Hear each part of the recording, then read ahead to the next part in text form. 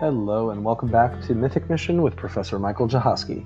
Tonight I'm joined by my co-host and co-creator of Mythic Mission and my wife, Sarah Jahoski, who is being an awesome supermom for most of today's episode, but makes a grand appearance later in the episode to share some pretty profound thoughts with Dr. David and Dr. Crystal Downing, who are our guests on Mythic Mission's 18th episode, entitled Tolkien, Lewis, and Sayers Walk Into a Pub, a conversation with Dr. David and Crystal Downing. So Sarah was away for most of the episode, and for those of you that don't know, she was kind of slated to be on there the whole hour. We were doing kind of like a two married couples sort of roundtable conversation on the writings of Sayers, Tolkien, and Lewis.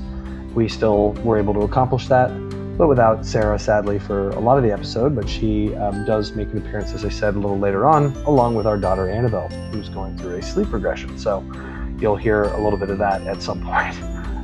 We believe in being real here at Mythic Mission, and so we've left it all in there unedited. It's not distracting at all, but you'll definitely see and hear some interaction with Annabelle occasionally.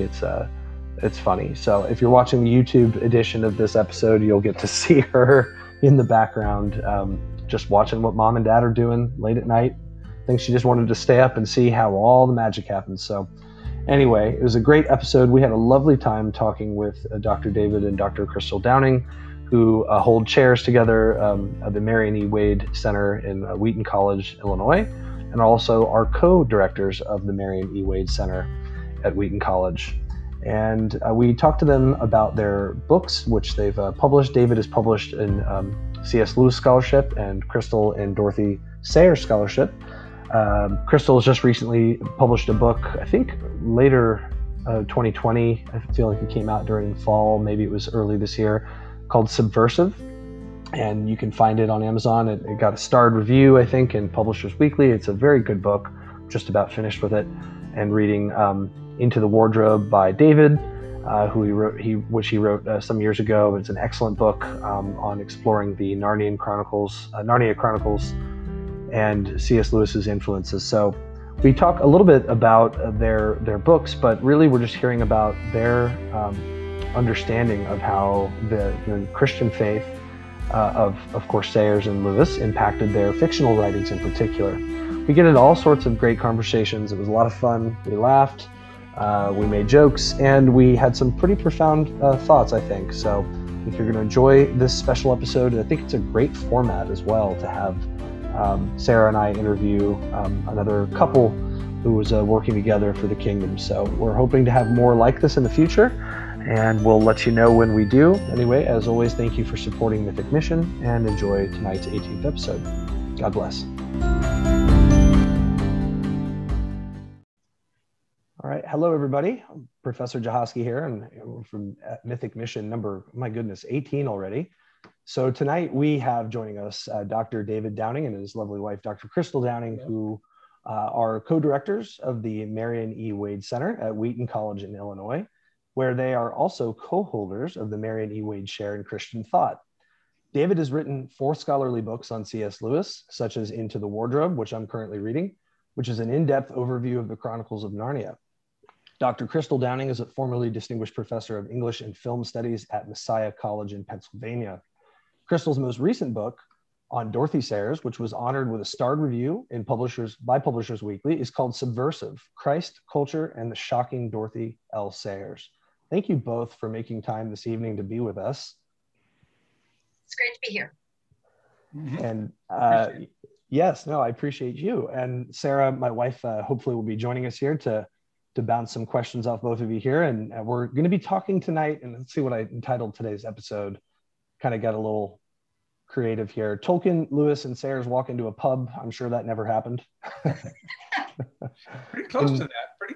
Pretty close. It's the start of possibly a good joke, and an interview with David and Crystal Downing. So wow, we're in number 18 already, and as I told you, we've got a lot of English professors on and had some really great voices contributing to this. But I just can't wait to hear what you guys have to say about Lewis and Sayers and their faith and its influence on their fictional writings in particular. But feel free to drift if you want, and if there's something in any of the non-fictional pieces they did, please feel free to speak to that. But what I like to do with every podcast is I start asking what your academic backgrounds are a little bit, what you'd like to highlight, how you became a Christian, and especially did Sayers and or Lewis or both or Tolkien have any influence on your becoming a Christian? Well, I will start out and tell you that both David and I grew up in Christian families. So we have the distinction of having our engagement announced in the Bible Study Fellowship newsletter, because both of us had mothers who were teaching leaders in Bible Study Fellowship. So we had very solid biblical backgrounds, went to Christian colleges. Then David got his PhD first at University of California in Los Angeles. I got my PhD then at the University of California in Santa Barbara. But what was... Crystal, was your team the one that went to the Final Four this year? Was that UCSB? No. Oh, I'm sorry. That was UCLA. I'm sorry. I got confused. Uh-oh. That was my school that went to the Final Four. Sorry. This is why I don't keep up with sports. Well, David, you should probably tell how C.S. Lewis was important to your conversion, even though you grew up Christian. Yes, I was raised in a little church, evangelical free in Colorado, and they were good-hearted people, but they didn't seek very in-depth answers. They were content with fairly simple answers about Christian faith. When I was in third grade, I asked my teacher, what about the Navajos? They were such good people. They made pottery, they made jewelry, they were not warlike. I mean, couldn't Christ save them? And my teacher said, well, God knew who would respond to the gospel and who wouldn't. And he put all the non-responders in the New World, North and South America. And he kind of knew, because at that time, there was no way to get a boat across the Atlantic. And so he thought, and so he said, basically, none of them would have responded to the gospel. And even as a third grader, I said, that's not a very intellectually satisfying answer. So I asked my dad, and he said, you know, David, you just need to trust in the character of God. He's the author of salvation. So don't worry about the logistics of salvation. Just concentrate on the author of salvation. That was a good answer for a third grader. But I ran into a lot of what I consider to be kind of simplistic answers growing up in my little church. And when I went to college, I read Perelandra. And suddenly, I'd never read C.S. Lewis. I hadn't heard the name C.S. Lewis.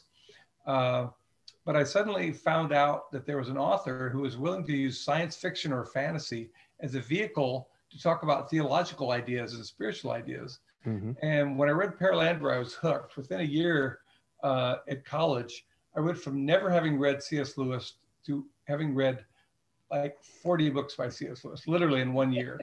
So Lewis was a real turning point author for me in terms of going from an iffy faith that was leaning toward unfaith or loss of belief into someone I felt this is so much more exalted and so much more expansive view of Christian faith than I've had before. So he was literally a crossways man for me, or a crossroads person for me in terms of directing me back toward faith. So that was way back when, and I've been more or less a Lewis scholar since my college days, because that was such a watershed experience for me. Yeah, several things came to mind there. You know, I just started reading. I know I've upset a lot of people saying this. You know, I've read Narnia. I've read so many of Lewis's nonfiction writings, but the man was really prodigious with his writing. He wrote quite a bit. He was. I never got around to the space trilogy, but I'm probably more than halfway through Perelandra. I'm loving it. It's just now becoming one of my favorite books. So, you know, I hope at some point this evening it comes up, you know, about your third grade experience, about the fate of the unknown, people that, you know, we don't know that have responded to the gospel. I know this is something with my background in Tolkien. You know, I've read a lot of Lewis as well. He was very concerned about this. I don't know if Sayers was. I don't know if she wrote anything about that, but I'd love to hear something about that a little later. But thank you for sharing Lewis's influence on your journey to faith. Yeah, sure. Yeah. Crystal, do you want to add something about Sayers? Yeah. Well, the transition in my faith happened when I got my first tenure track job. And it was at an Anabaptist school in Pennsylvania, Messiah College. And I had never encountered Anabaptists before. And of course, that's the tradition from which the Amish and Mennonites come. Mm-hmm. I had a colleague who grew up Amish and had to leave the Amish when he wanted to go beyond 8th grade, and was now a Mennonite bishop. And I still remember the first chapel I went to after I accepted the job, and the speaker was talking about a Mennonite man of God was asked, "Are you a Christian?" And as I was sitting there, I was thinking of the way I was trained to answer that question. Yes, I'm a Christian because when I was 8 years old, I asked Jesus into my heart and I was born again.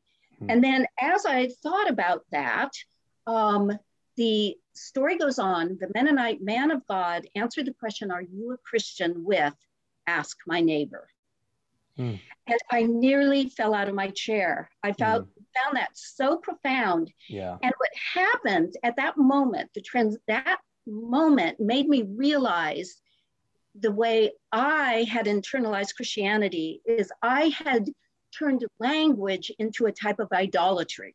So only if you use the right words are you a Christian, rather than, following Jesus. Mm-hmm. And of course, I still believe in the importance of being born again and those things. But I realized that I had a prejudice growing up, which a lot of more fundagelicals do, a prejudice against Roman Catholics, where I thought, oh, they idolize statues of Mary and, relics. And it was so convicting that I had idolized language. Well, that led then to my interest in Dorothy Sayers, because Sayers is someone who challenges our language. Mm-hmm. And so my first book was about Sayers, and now my 5th book is about Sayers. And then the other books in between are all about language, and especially semiotic theory, which is the science of signs. Yep. And it's because of that one moment in chapel at this Anabaptist college. Very profound. And I saw, just looking over your CV, I think that there's a subtitle to one of your books. I think it said the medium is the message. And this is something, I came, or maybe it's the title, forgive me, but I came across this in so many books that I read for researching my book. And I found that it's a very, very powerful statement, especially with myth and its influence in storytelling and coming to belief. But yeah, that is a very profound story that you told.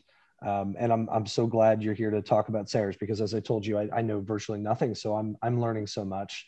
And, we do tend, I think, as Christians sometimes to put so much in a proposition that we're saved by, confessing Jesus with our mouth in Romans 5. Yes. But it's more than that. It's what do people say? Am I following Christ? Right. And no matter how perfect my language is, if my neighbor doesn't know I'm a Christian, exactly. What is the point? That's right.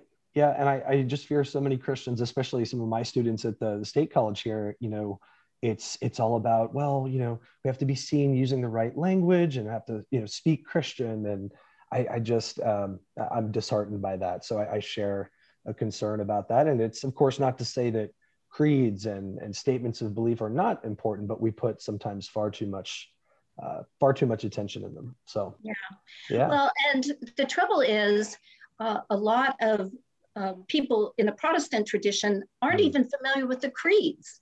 True. And so Sayers was very emphatic that, the creeds, especially the first 4 ecumenical councils, and this, both Lewis and Sayers had this in common, that this is Christian orthodoxy, what was determined at the first 4 councils. And if you affirm that, then there is certain latitude in the interpretation and the application. Certainly. And, I have to think that where I taught at a school where I just found profound Christians who were had grown up Amish and were still very sensitive about the Amish. Yeah. Well, I want to, there's so many questions that keep popping up that I now want to ask, but I want to stay on track here. Let's maybe start talking about myth and storytelling more broadly. Mythos, of course, as we're all aware, is a narrative about the way things are. So this was clearly an important concept to both Sayers and Lewis, and of course Tolkien. But I want to hear, especially from you two, about this is making a big splash in Christian apologetics. You have the works of Alistair McGrath and Holly Ordway, who are writing about imaginative apologetics. I'm trying to contribute a little bit.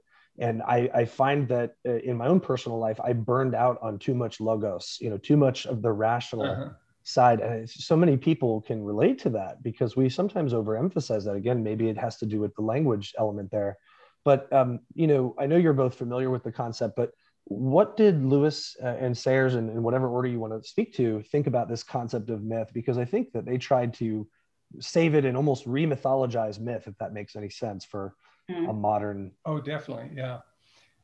There's propositional truth where you could state the truth in terms of a subject, a verb, and an object. And then there's narrative truth, which you tell a story and you try to figure out what is the truth that is being portrayed in that story. Lewis really kind of got off track by reading James Fraser, the great anthropologist who did The Golden Bough, which said that all the world stories tend to have a lot of common themes, including the dying God myth. It could be Osiris, it could be Balder, it could be Jesus of Nazareth. And he kind of felt like, well, this is an archetype. It shows up everywhere. There's nothing special about the fact that it shows up in Judeo-Christian tradition. And then when he met Tolkien in the 20s at Oxford, Tolkien and his friend Hugo Dyson said, well, yeah, that's true. That myth shows up everywhere, but let's reframe that for you. Let's say that all cultures have an intuition of the dying God, the higher being who has to sacrifice himself in order to redeem the people. And so maybe they were all intuiting the need for that, but it wasn't until the myth broke into history that it really became true. Suddenly, Jesus of Nazareth, nobody knows where Osiris is buried. Nobody knows where Balder is buried, but people actually know that Jesus of Nazareth, in the first 30 years of the new century, he was crucified and buried and rose again. So that was a real breakthrough for Lewis. He and Tolkien and Dyson, as you well know, spoke until 3 o'clock in the morning. Yes. And Lewis finally said, wait a minute, this would be the most important event in human history if mythology became something that broke into the sphere of time and space and human history. So that was a huge breakthrough for Lewis, and suddenly went back and reinterpreted all of his view of mythology. He always said that you can't really capture reality in propositions. Reality is what it is, and truth is only an attempt to capture reality in statements. But he said in many ways, you can also capture reality in stories. Yep. So Lewis literally became a Christian when he realized that the myth became fact. The dying God myth actually happened in history. And it wasn't long after his conversation with Tolkien and Dyson that he decided he could become a Christian. He could affirm this as historical truth as well as true myth. Yes. And went on to have one of the most remarkable careers of the 20th century in terms of trying to decide what that meant for Christians and what that meant for culture in general. Certainly. Yeah, I know he spoke, I think it's in his Myth Became Fact essay, and then Is Theology Poetry, both of them, that I think it's in the former, that we mustn't be ashamed of the mythical radiance that rests upon our theology. Right. And I think so many Christians end up, thinking, oh, if we say it's a myth, that this is gonna hurt our witness. And so I think this is really critical. And it's interesting that you say that, Dyson and Tolkien had kind of used an argument that's traditionally used to disprove Jesus and to show how this is just like any other, it's a Jewish archetype, like that one's a Hindu one, this is that. And he used it not almost exactly the reverse to show it as an example for the truth of Christianity. So there's a lot going on there. Point that there was in the Old Testament, there's no archetype of the dying God. They're not expecting God to come to earth at all because they're not into the idea of the transcendent God becoming a human being. And so he says, of the least likely places for the dying God myth to become history, Judaism would be the least likely place to look for that conspiracy. So that was another argument for the truth of Christianity. He says reality isn't predictable. It isn't regular. It has a kind of weird aspect of being surprising and wonderful. And he said, well, this is it. This myth broke into history at the least likely place. Yes. So that was a huge starting point for Lewis. And as you know, with Tolkien, that was kind of, in a way, I think that was one of the foundational moments in their friendship, is to realize together that this mythology became history. Yes, I quite agree. So did Lewis did Lewis talk to Sayers about this? Was Sayers on her own interested in myth in some way? That's interesting because it relates to my my own faith transitional moment about recognizing the idolatry of language. Yes. Insofar as C.S. Lewis identifies as one of the most profound influences on the strengthening of his spiritual life. The BBC radio broadcasts of the life of Jesus that were written by Dorothy Sayers and broadcast 1941, 1942. But what's interesting about it, so here, when we read the Narnia Chronicles, Lewis is being nurtured by Dorothy Sayers' presentation of Jesus. But as she's presented it, she recognizes the power of narrative to get us to think in new ways. So she presents the gospel message. She doesn't change the gospel message about the death and resurrection Jesus and his miracles and all that. But then she provides narrative transitions to contextualize things.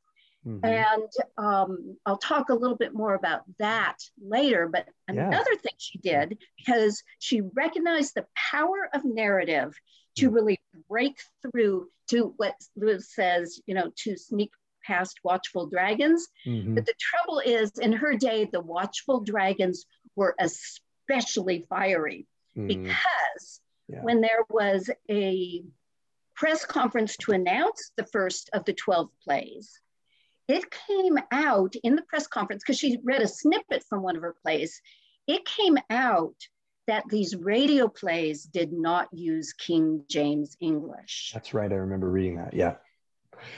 Furthermore, some of the disciples she had speak slang. Worse, some of it was American slang. Oh, yes. Oh, God, that's the worst. This was actually a headline in a paper. Plays about Jesus in American slang. Talk about the idolatry of language. That these Christians rose up in protest.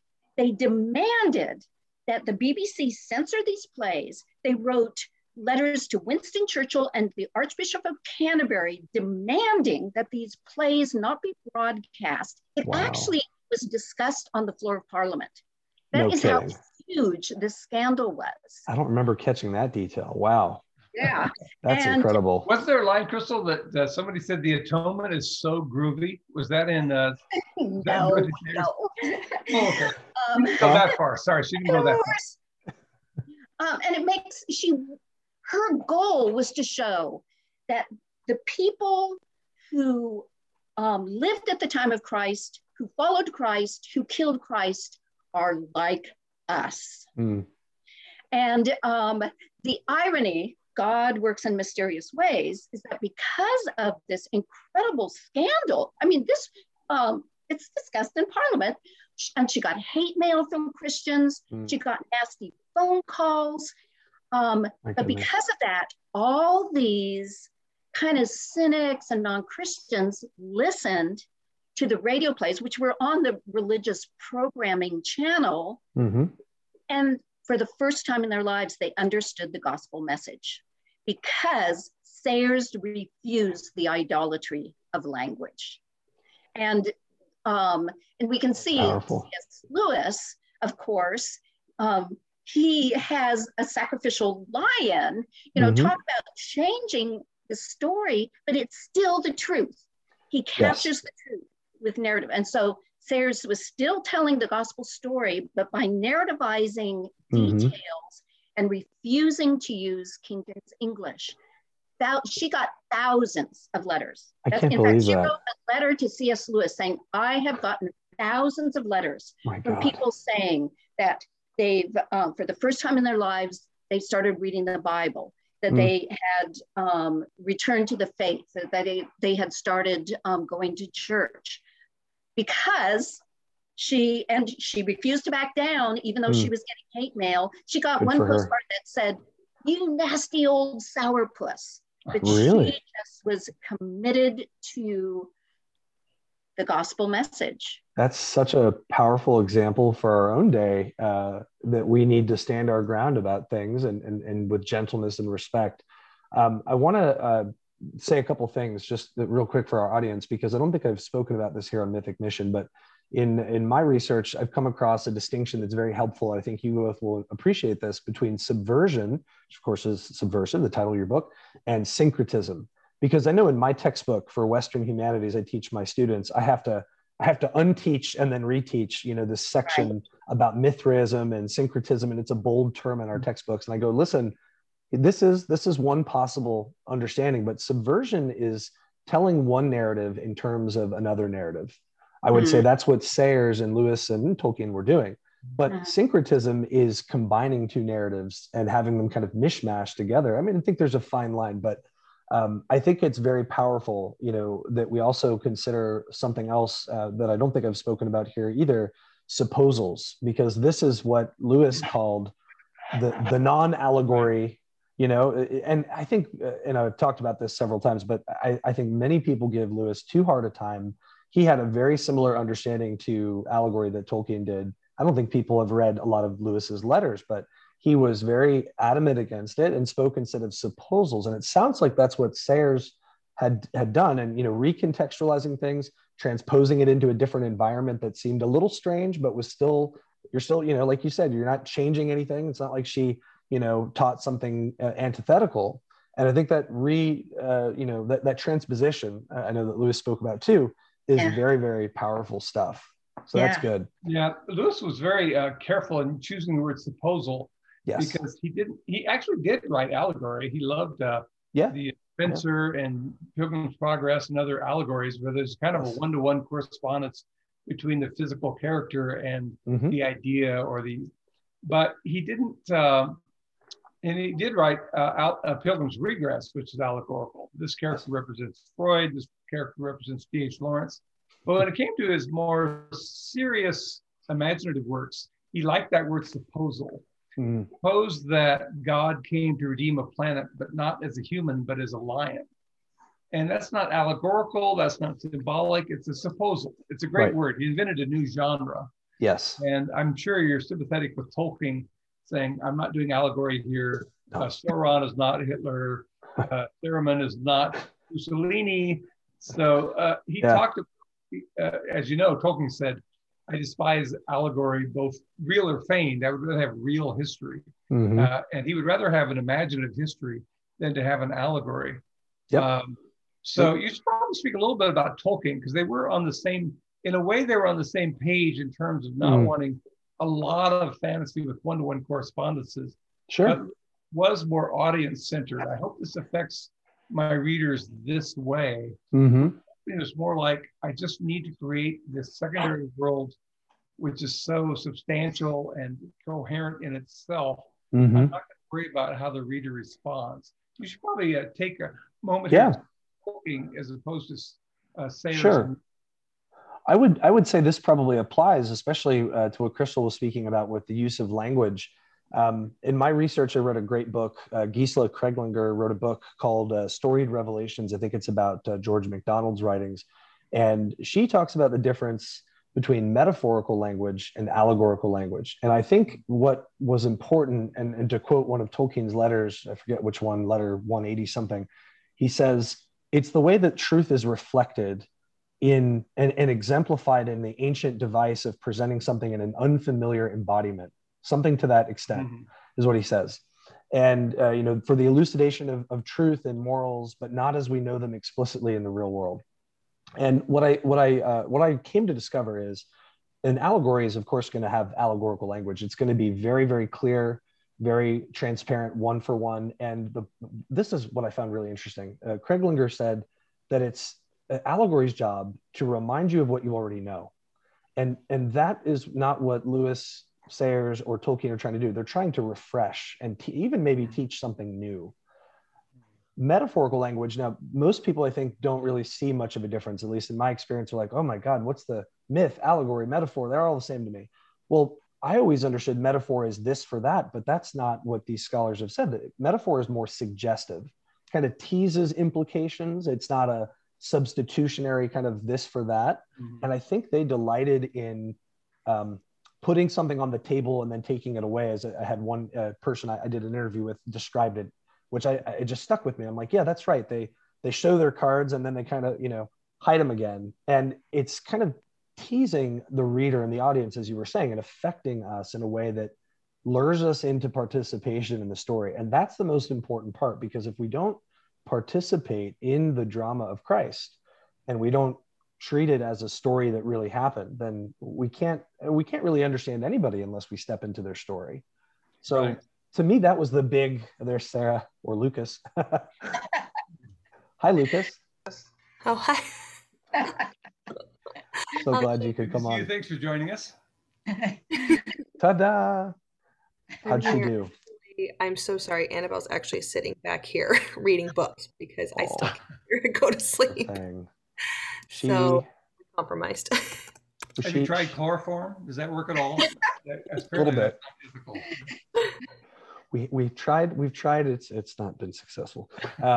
Nothing is going to keep this kid down. So it's funny because she heard us say that we were doing an interview earlier. She's like, "Oh, I want to watch it." And so I think it's coming true. Yeah. Well, I was just telling David and Crystal about the big revelation between metaphorical and allegorical language, and how for Lewis and Tolkien, we were talking about supposals before that, and myth. That to impact the audience and teach them something new about a subject that they already know. And if you're a Christian and you know Christianity, or you claim to know it, I'm sure, Crystal, you'll speak to this a little bit more too with subversiveness of Sayers' work. You have to really get underneath that person and kind of, sap their worldview, because they're very confident that they've heard the parables, they know about Jesus, they can't learn anything new, it's old news. But it's amazing how much more we can learn through these writings of the Inklings. So, well, modernism is very anti-allegory. They don't like the idea of, they like the idea of open-ended meanings. They want, yes. When you read Pilgrim's Progress, the giant is named Despair. So you go, oh, I guess that big guy is a symbol of despair. Mm-hmm. And it's a little bit, it's not hermeneutically interesting to just tell somebody what the giant represents. Now, Lewis, even though he liked Pilgrim's Progress and other allegories, he liked Spencer's Fairy Queen. Mm-hmm. He said in the Weight of Glory, that in the way the gospel is like the scent of a flower you've never smelled or seen. It's news from a country you've never visited. Mm-hmm. So he realized there was something open-ended about symbolism that was more evocative, because we really can't imagine heaven. We can't imagine, what is Christ doing? Is he sitting on a throne? What's it like to spend eternity with Christ? And he really doesn't want to try to pin that down, because anything you say becomes a New Yorker cartoon with clouds and harps and halos.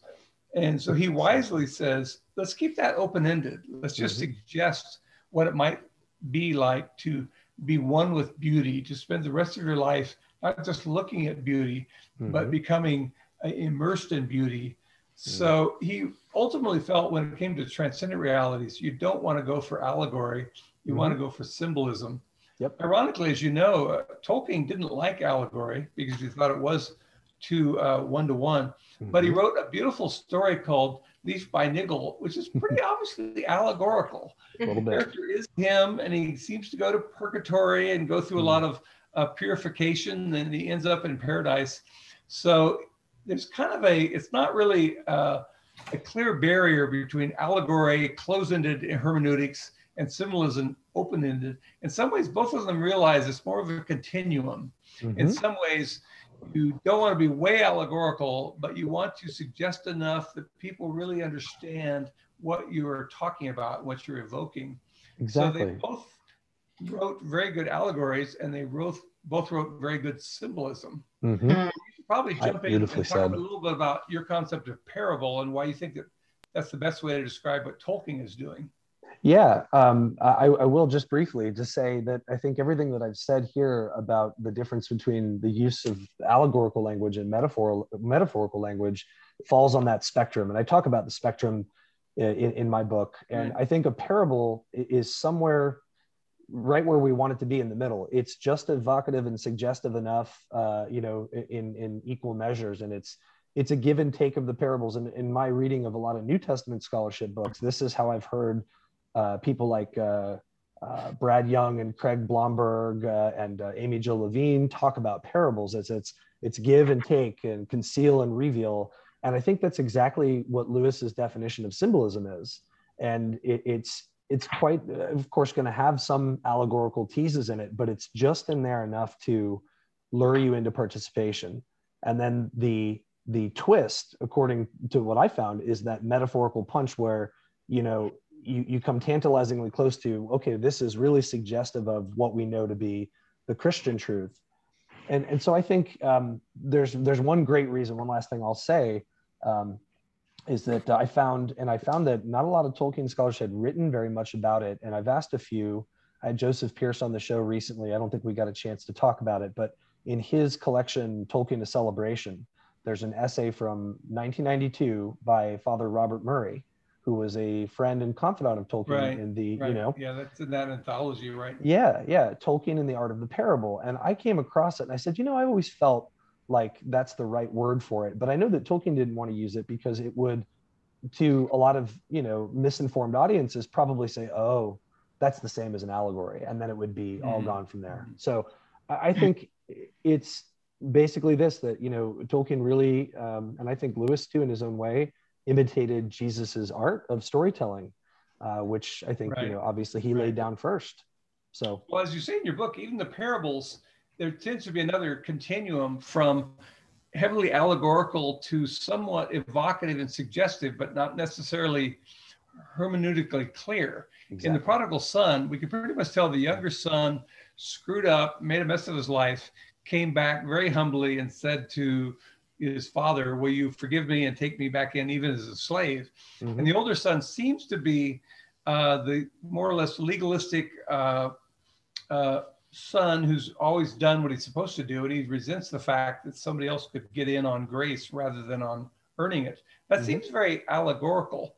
But other parables, like the woman who, or the unjust steward who decides to tell all the clients, hey, I'll give you a percentage on your payback to my master. You're not quite sure what those characters represent. Who's the master? Who's the steward? Who are the people who are owed money? And so even within the parables, there's a continuum from the pretty clearly allegorical to the symbolic, suggestive, metaphorical, but you can't quite pin down the spiritual meaning of the heavenly story. And I think it's best that way. I really do. Right. And it's at least impacted me very powerfully. So, Crystal, did you want to talk a little bit about Sayers and how she integrated her faith? And I had a question for you just before you start, and talk about whatever you'd like. But was she Catholic or Anglican? No. Okay. She was born to an Anglican clergyman. Okay. So she was, she called herself Anglo-Catholic. So very high church Anglican, but she, in her youth, she tended to compartmentalize her Christianity, which you see with a lot of children of Christians and ministers. So she never renounced her faith, but she wasn't that concerned about integrating it into her life. And it wasn't until middle age that she had a transformative moment, kind of like my moment sitting in the chair and hearing about a Mennonite man of God.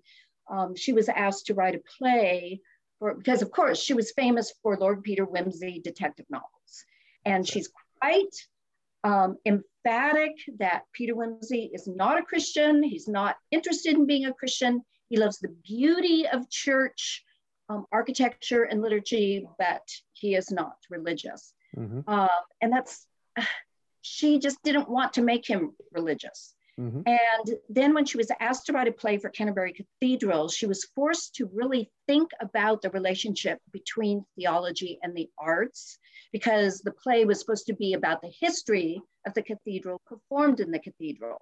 So you have to think about, this is a great work of art built to celebrate Jesus Christ.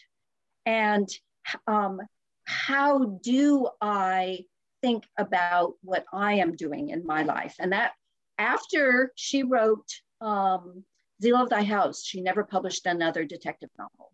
And it totally took her in the direction of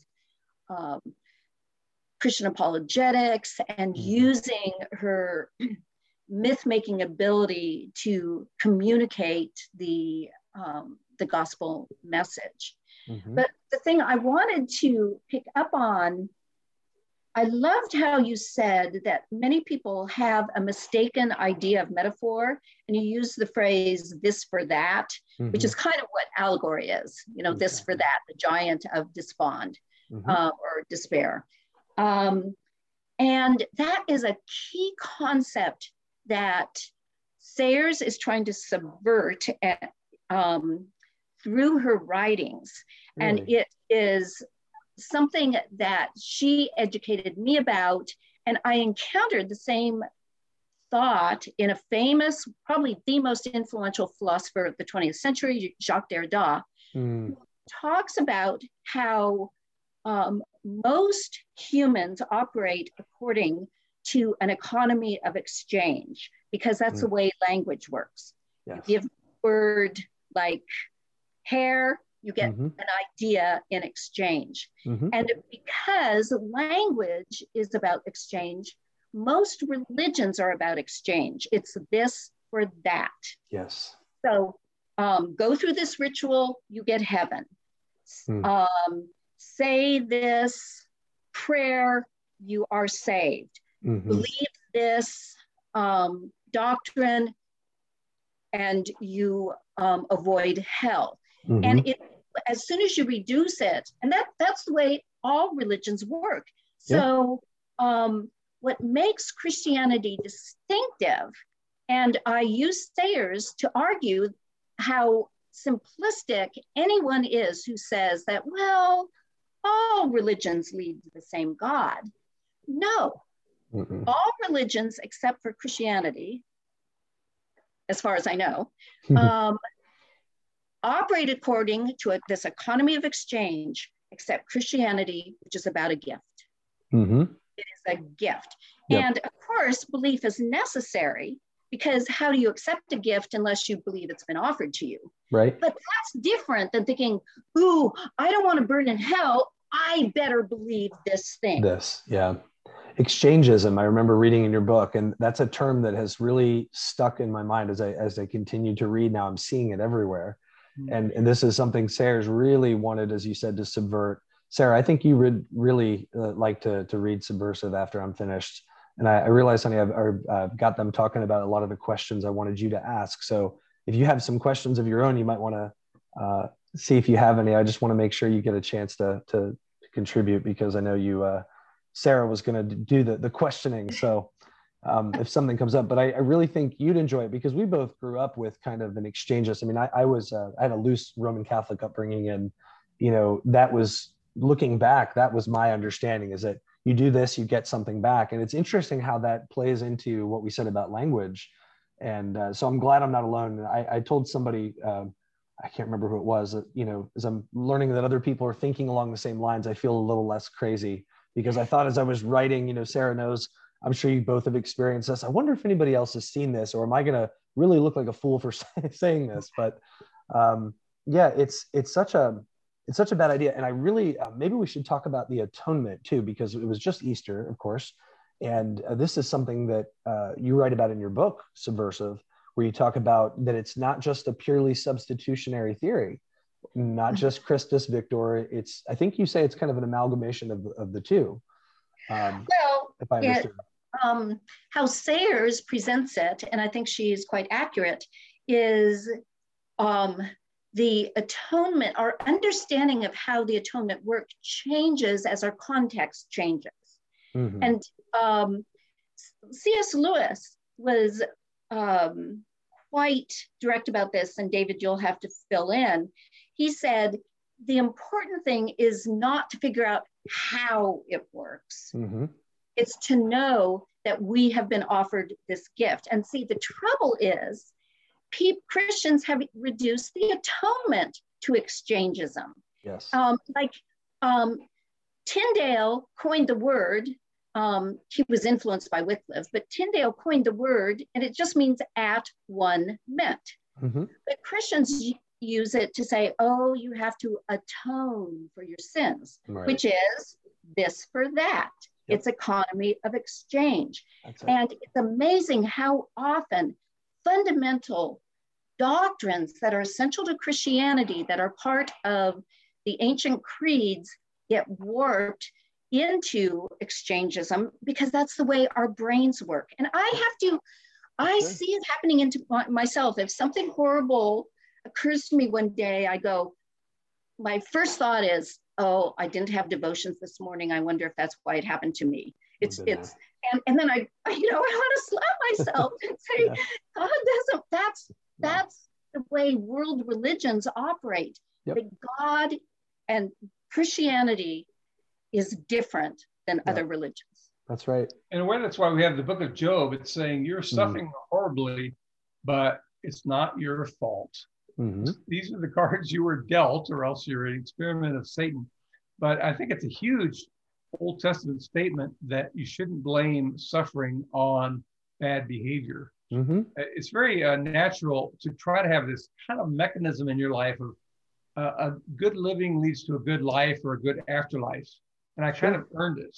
And the doctrine of grace pretty much blows that away. Yep. When I was growing up in my little EV Free Church, we had a yellow vinyl record by Roy Rogers and Dale Evans. And one of the songs was, if you don't go to Sunday school, you'll grow up to be bad. So that was sort of what I was taught, but not going to Sunday school. You would grow up being a criminal or a drug salesman or something. That's simple. It's a very natural impulse to try to use religion as a mechanism to control your life and say, if I live good, my life will be good. Yeah. The fact that Jesus and Paul and Peter and so many were executed and martyred, it's kind of saying that's not really how it works. You can not quite. Live a really great life, and the world won't recognize what you're talking about, and you will end up suffering a lot. Mm-hmm. So, yeah. Good point. Go ahead. Yeah.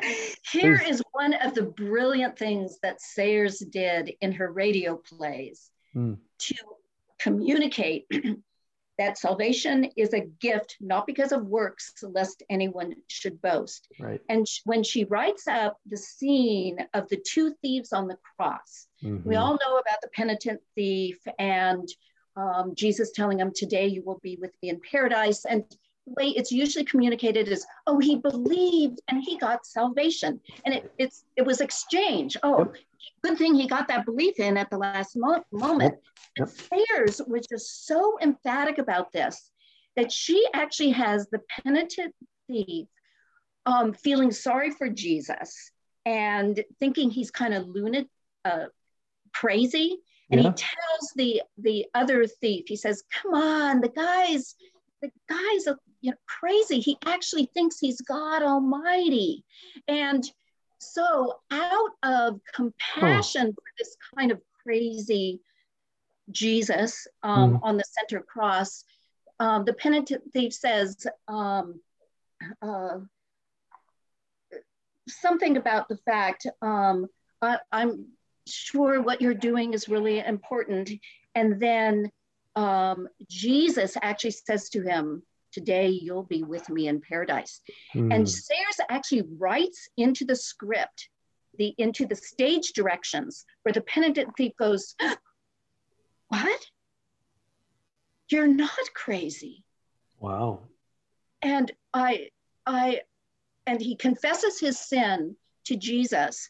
And the implication being, Jesus offered him the gift of salvation there, and the thief accepted it. So she even goes that far to try to subvert this way we turned Christianity into just like every other religion where you just got to do something, say something, go through a certain ritual, and you get your salvation. That's extremely powerful. Sarah, I saw you had yourself unmuted a minute ago. Did you want to say something?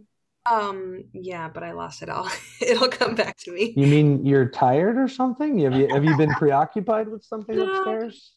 No. Oh no! What I was going to say was, and Dr. Downing was talking about, we see suffering is not caused by, oh, I must have done something bad, therefore I'm suffering. But we also see the alternative of that. We see like there are bad people that are really prospering in the world, and I think that's something too we think about. But they're the ones who are doing this and that. So I mean, our thoughts about suffering is it's all turned upside down when we really think that it's not based on what people do or don't do, because we see wicked people prospering and righteous people suffering. So right. It's a profound thought. There's that question in the Old Testament: why do the wicked prosper? And it's kind of assuming if you're wicked, you're going to suffer. It doesn't work. Sure.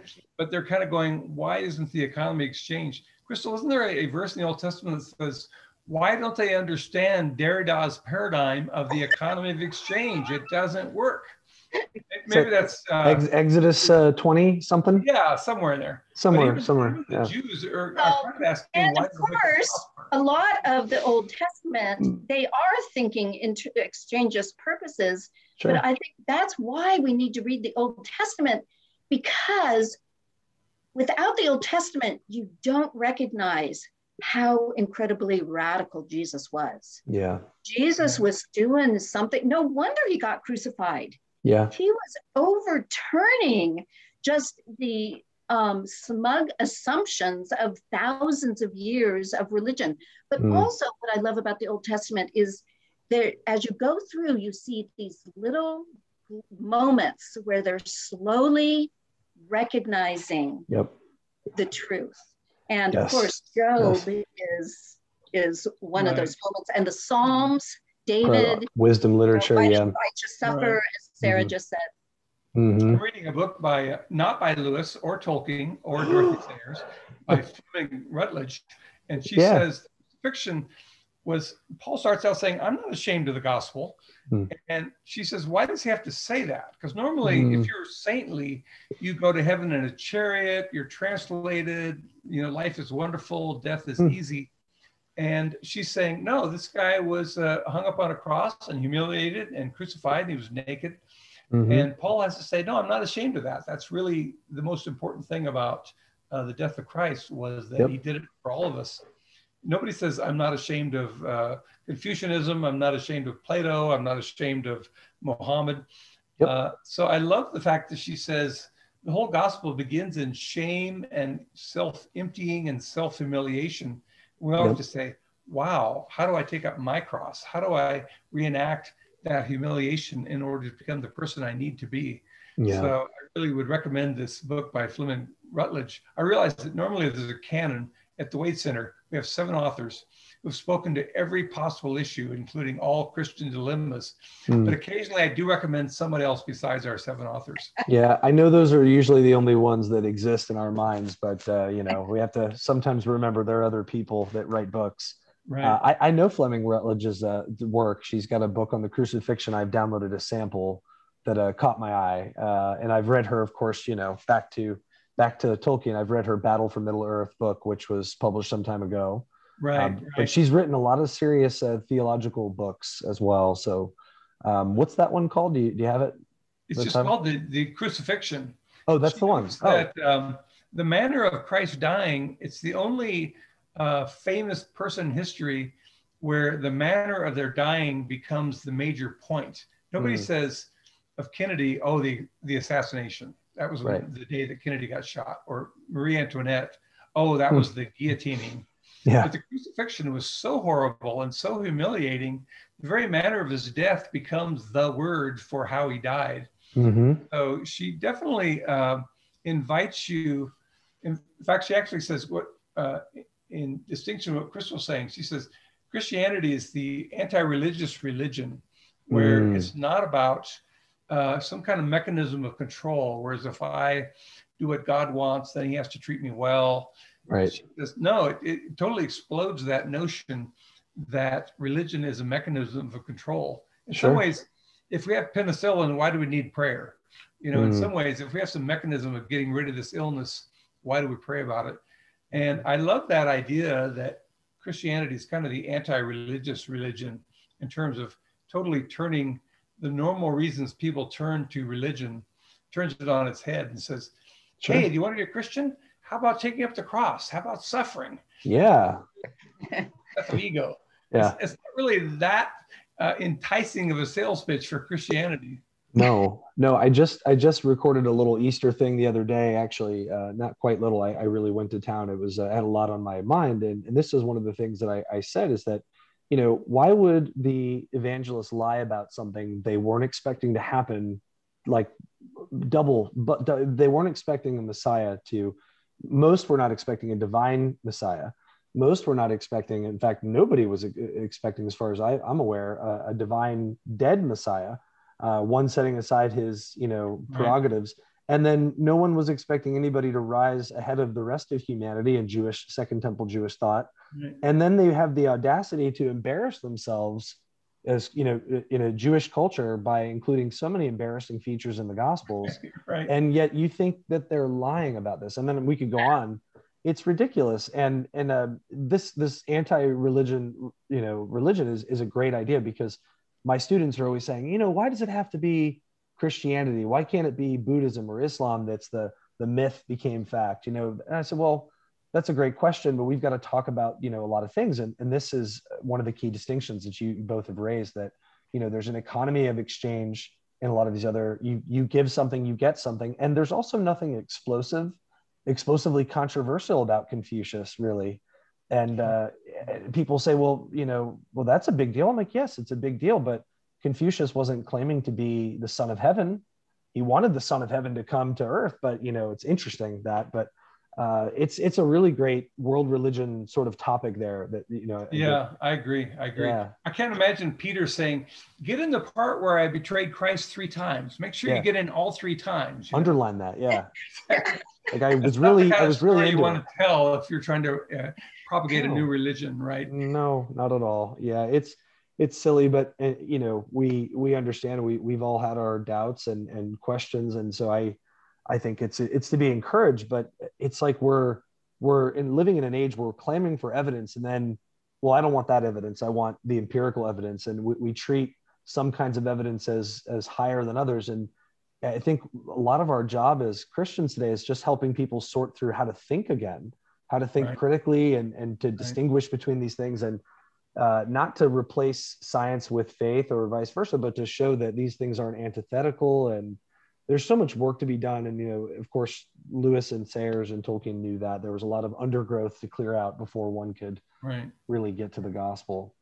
So, well, I think that's why progressive Christianity is kind of thriving in our culture, is that, you mentioned that it's not a nice sales pitch to be like, hey, come be a Christian and you're going to suffer and you're going to be persecuted and it's not going to be easy. Take up your cross.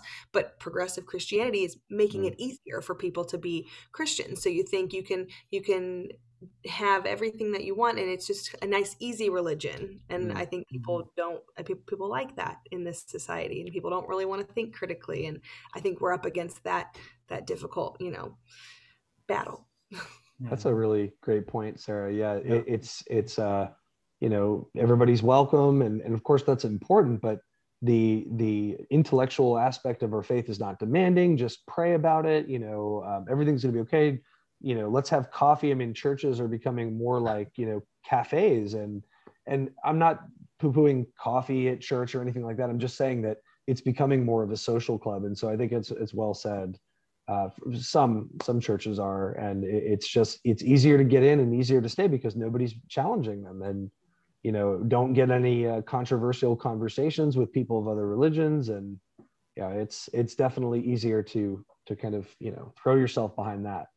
For sure. Yeah, I'm reading Jordan Peterson's 12 Rules of Living, this bestseller. He's not a Christian, but he says it's more important to have a life with meaning than have a life with happiness. Yes.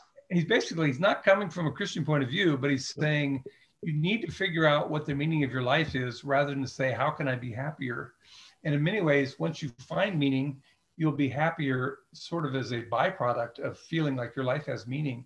First things And first. I'm thinking this dovetails beautifully with Christianity. There's no promise that you're going to be healthy, happy, not persecuted. But it's just saying, if you know the meaning of your life, if you know why you're on earth, if you know what you are trying to accomplish, which has become, more and more in the image of Christ, you may not be happy on this day or that day, but your life always has meaning. Your journey has meaning. And it's fascinating to me that even non-Christian thinkers are pretty much saying a Christian way of looking at the world is a meaningful way of looking at the world, and it's something that will last through your whole life. Mm-hmm. That's well said.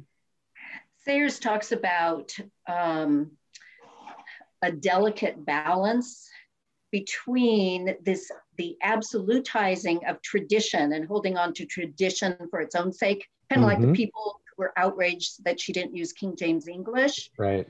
And then the other extreme is the absolutizing of progress, to go back to what Sarah said. So how do you strike that balance between those two without falling one side or the other?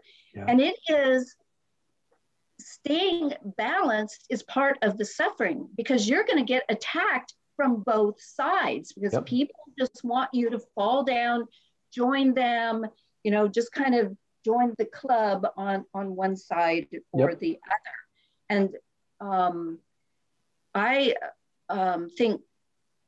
I argue that she recognizes this as a both and Christianity that is predicated upon a both and Savior. Yes. Jesus was fully human and fully divine. Yeah. That's a distinction that I think a lot of people, even in the church, are having a hard time. That Christianity is a Near Eastern or an ancient Near Eastern, Middle Eastern religion, and that thinking in two hands is something that people are writing about a lot in getting into the Jewish roots of thinking, and this idea that both and is not a contradiction, and we have to try to understand Christianity as a series of paradoxes about reality, because that's how it's faithful to reality, because reality is slightly mysterious. We live in shadowlands, as Lewis said. So I think our thinking needs to reflect that. And then, of course, going back to, striking a healthy balance with the progressives and the attachment to, continuing reframing of the faith, and then the tradition on the other end. It's a constant battle, and it's very well said. So I know we have a fifth guest in and out. She's busy. I don't know what she's doing. She keeps, I hear foots, bed for later when she's on the floor. I think people are going to love this. It's like, they're not going to be listening to us. They're going to be like, what's she doing? I said, she had my pillow. I'm like, what are you doing with my pillow? Come on, Annabelle, I love you. So I think maybe now's a time for closing remarks. I think this has been one of my favorite episodes. I'm sorry to our previous guests, but this has been great. I would love to keep on talking, but maybe we can wrap up. Is there anything you think we've left unsaid that needs to be said for this hour that we've spent? I mean, any closing remarks? One of those things where we could probably go on for another hour. So there's just so much to talk about in terms of Sayers, Lewis, and Tolkien. Yeah. And, I wish we gave you more time to talk about Tolkien writing parables, because most people think parables sounds a little too much in terms of the message rather than the story. Preaching, but in general, I love the fact that we have these three different authors. They all love the Lord. They all want to use their art as a means of giving a gift to Christ. And I just love the idea that all three of them, Paul said, we're the aroma of Christ to those who are perishing. And I feel like in many ways, every Christian artist is trying to create a fragrance that will make people say, what is that? That's important. I want to know more about that. That's beautiful. So I love the fact that all of our authors, despite their different methods, they were all trying to communicate the fragrance of Christ to those that are perishing. Yes, amen. Yeah. Yes, quite agree. I just had a thought, but it went out the other end there. So the thing about Tolkien and parables, I had a final thought to share, but I think what I point some of our listeners to who may, because I know some people stumble onto most recent episodes, that I've spoken a little bit about it in previous episodes on Mythic Mission, and of course I've written a book about it. But it's definitely more about the medium than the message, is what I would come back to saying. Is that it's very important. Jesus almost wanted to I think he did say, didn't he? He said, I speak to you in parables, and then the gospel. I think it's Mark, who, maybe it's all the synoptics, but nothing did he speak to them in parables. Everything was in parables or something to that extent. It's almost as if to say, now listen, the way it's being said is more important, if not at least as important as what's being said. So pay attention and give measure to how you hear. And of course, Jesus did say that. So I think that'd be my closing remark. The medium is an important part of the message itself. Yeah, I would add to that. Somebody wrote to C.S. Lewis. He has this thick volume of letters. It takes 3 volumes. People wrote him spiritual questions. And one of them wrote and said, why was Jesus always talking over people's heads? And Lewis said, I don't think that's what was happening. I think he knew that if he made an intellectual proposition that would meet with intellectual resistance, and it would be this versus this. But if he planted a thought in their minds through a story or an image or a metaphor, that might stay in their minds longer in their imaginations, and it might bear fruit later on. So I love the idea that Jesus didn't necessarily talk over people's heads. He said things that made them think a lot longer than they would have thought if he just stated a proposition. I think I'm restating what you just said a second ago. No, it's again, just kind of proving a point, is that we have different ways of narrating truth, and it's the same truth, but it comes to people different ways. Right. And it's very profound. Yeah, we get to experience and kind of taste reality when we engage in a story, rather than just to digest a proposition. It's like, it's like a math equation. It's this equals that. It's very simple. Right. So I think it's well said. Well, and the more you read something, now she presses the card with the princess music right when I unmute. It's perfect. It's perfect. A little closing music for you all. Yes. The more that you read a story, the more you get out of it, and stories are so powerful. And I just think that, for people who aren't Christian, but so many people love reading, that to find Christ, to not even know you're finding him yet, but the more you come back to him, the more you realize, there's something about that I can't quite put my finger on. Yep. I just think it's so great that there's so many authors out there doing, like you were saying, different methods of kind of presenting Christ to people, just to leave it with them thinking about it and coming back to it and wanting more. Right. Yes. And I think the next episode will be how to be an apologist mom, and how to manage your time when 4-year-olds won't sleep. Super Sarah episode, special edition. It's going to be the next one. So we're going to interview you about how are you sleeping these days? It's just like the one night. I'm like, the one night, Annabelle, I really need you to go to bed, is the one night you're up. It's going to be the greatest episode yet, though. I'm guaranteeing you. Like, the Downings, Jahosky, who cares? What's that little girl doing? Yeah. So funny. Well, this has been great. Crystal, did you have something you wanted to say? I'm sorry. No, just thank you. Very good. Thank you. This has been great, guys. Thank you for sharing your time. I know basketball's on, and enjoy the rest of your evenings. And everybody, thank you so much for joining all 5 of us. Really enjoyed this conversation. Yes, thanks, Michael. Thanks, Sarah. Thank you. Nice to meet you. Say thanks for listening. Bye-bye. Bye.